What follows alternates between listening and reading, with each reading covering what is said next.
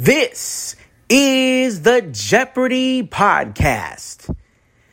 And now, here are the hosts of the Jeopardy Podcast, Jamie and Katie. This is the Jeopardy Podcast.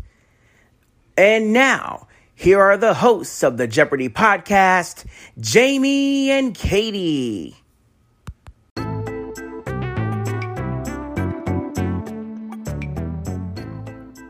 Hello everyone, this is the Evil Chocolate Cookie. Welcome to the Jeopardy Chronicles for today, and also welcome to the month of October. This is our first podcast of the month. As you know, this, of course, being a daily thing, we have one every day of the month, but I'm welcoming you now to a new month. So, yeah. Today, of course, being Sunday, means it is time for Strategy Corner. And we are going to talk about perfecting your handwriting today. I do admit to not being an expert on this at all because I can't handwrite. But I can give you some generalized tips on what to do. First thing you'll want to remember, and actually, let me back up. Let me explain why we're talking about this in the first place. Because you're probably thinking, what does my handwriting have to do with being on Jeopardy? How do you think Final Jeopardy gets written down? You don't just telekinetically make it appear on the screen thing. That'd be cool if you could, but you can't, so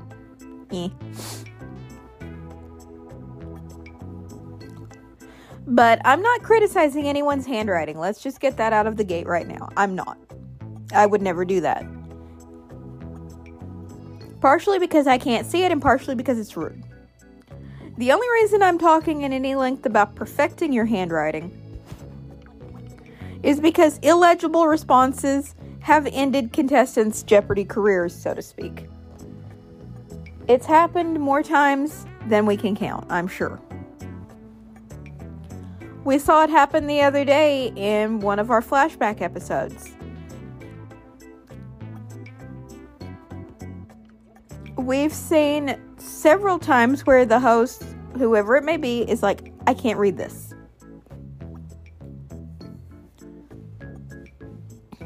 And I don't know if it's because the person was trying to write in a hurry, or if they just have naturally what people might call sloppy handwriting. I'm not sure.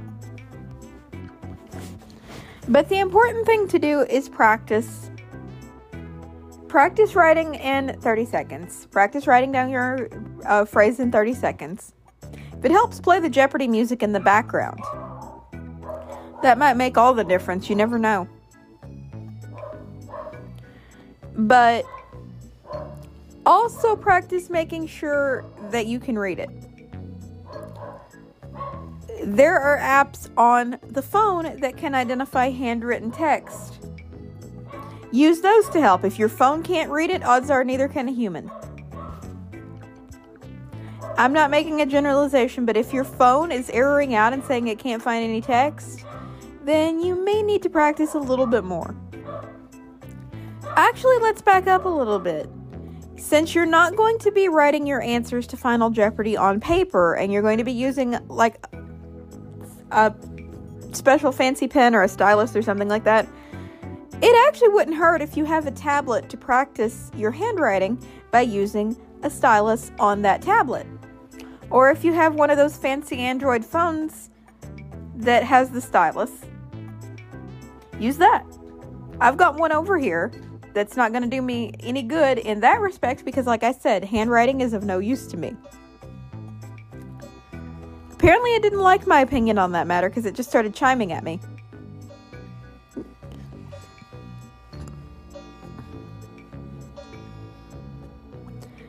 Mr. Clock, how stupid are you? You're like 59 minutes off. But yeah, it may be to your advantage to practice writing on something that has a screen.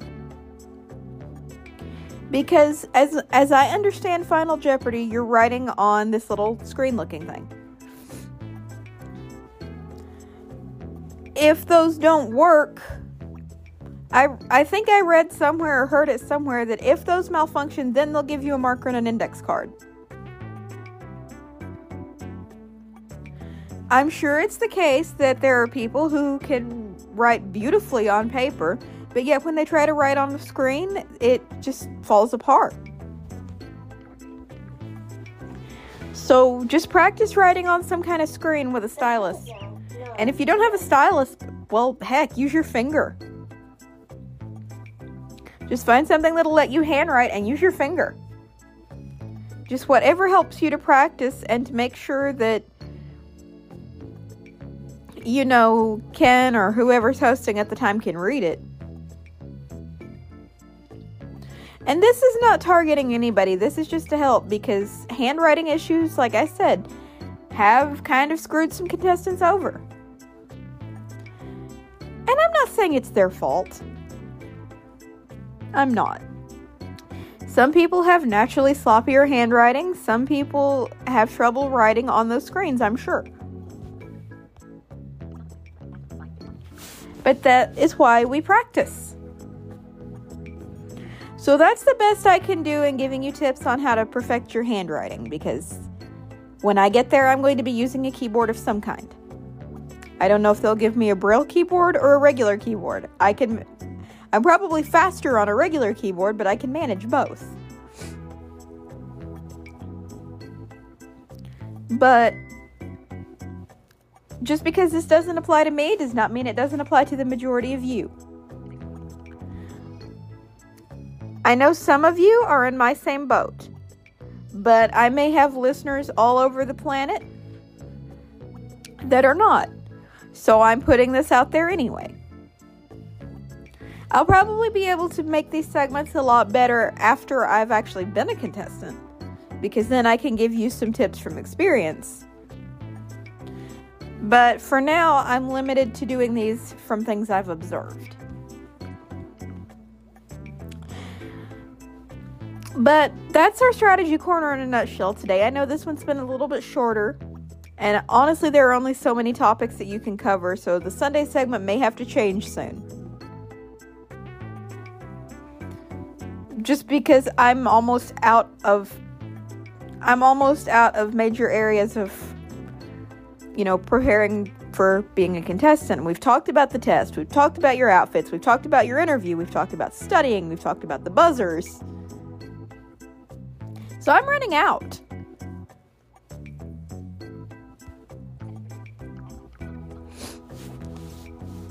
But I just wanted to give you the pointers that I had on this subject today. It just popped up in my head randomly. But with that said, I'm not sure about the future of our flashbacks because there are so many missing. I think I may have even underestimated how many we're missing. We're either missing 6 or 16. If we're missing 16, then we may as well stop now. Because that's a huge, huge chunk that's just not there.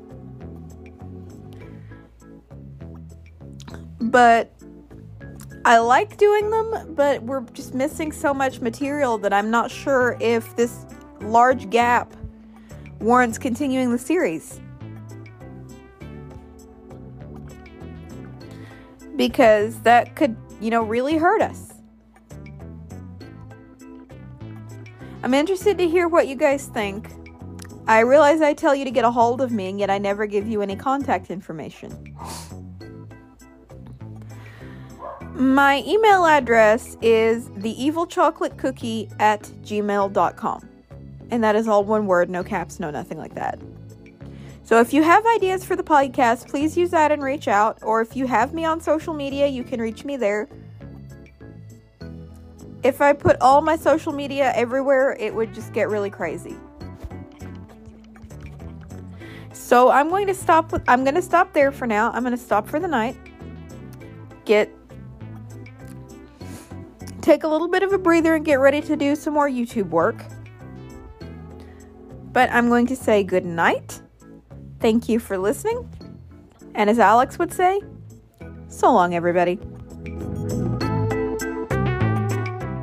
This is Jamie T speaking for the Jeopardy podcast, an Evil Chocolate Cookie production. This is Jamie T speaking for the Jeopardy podcast, an Evil Chocolate Cookie production.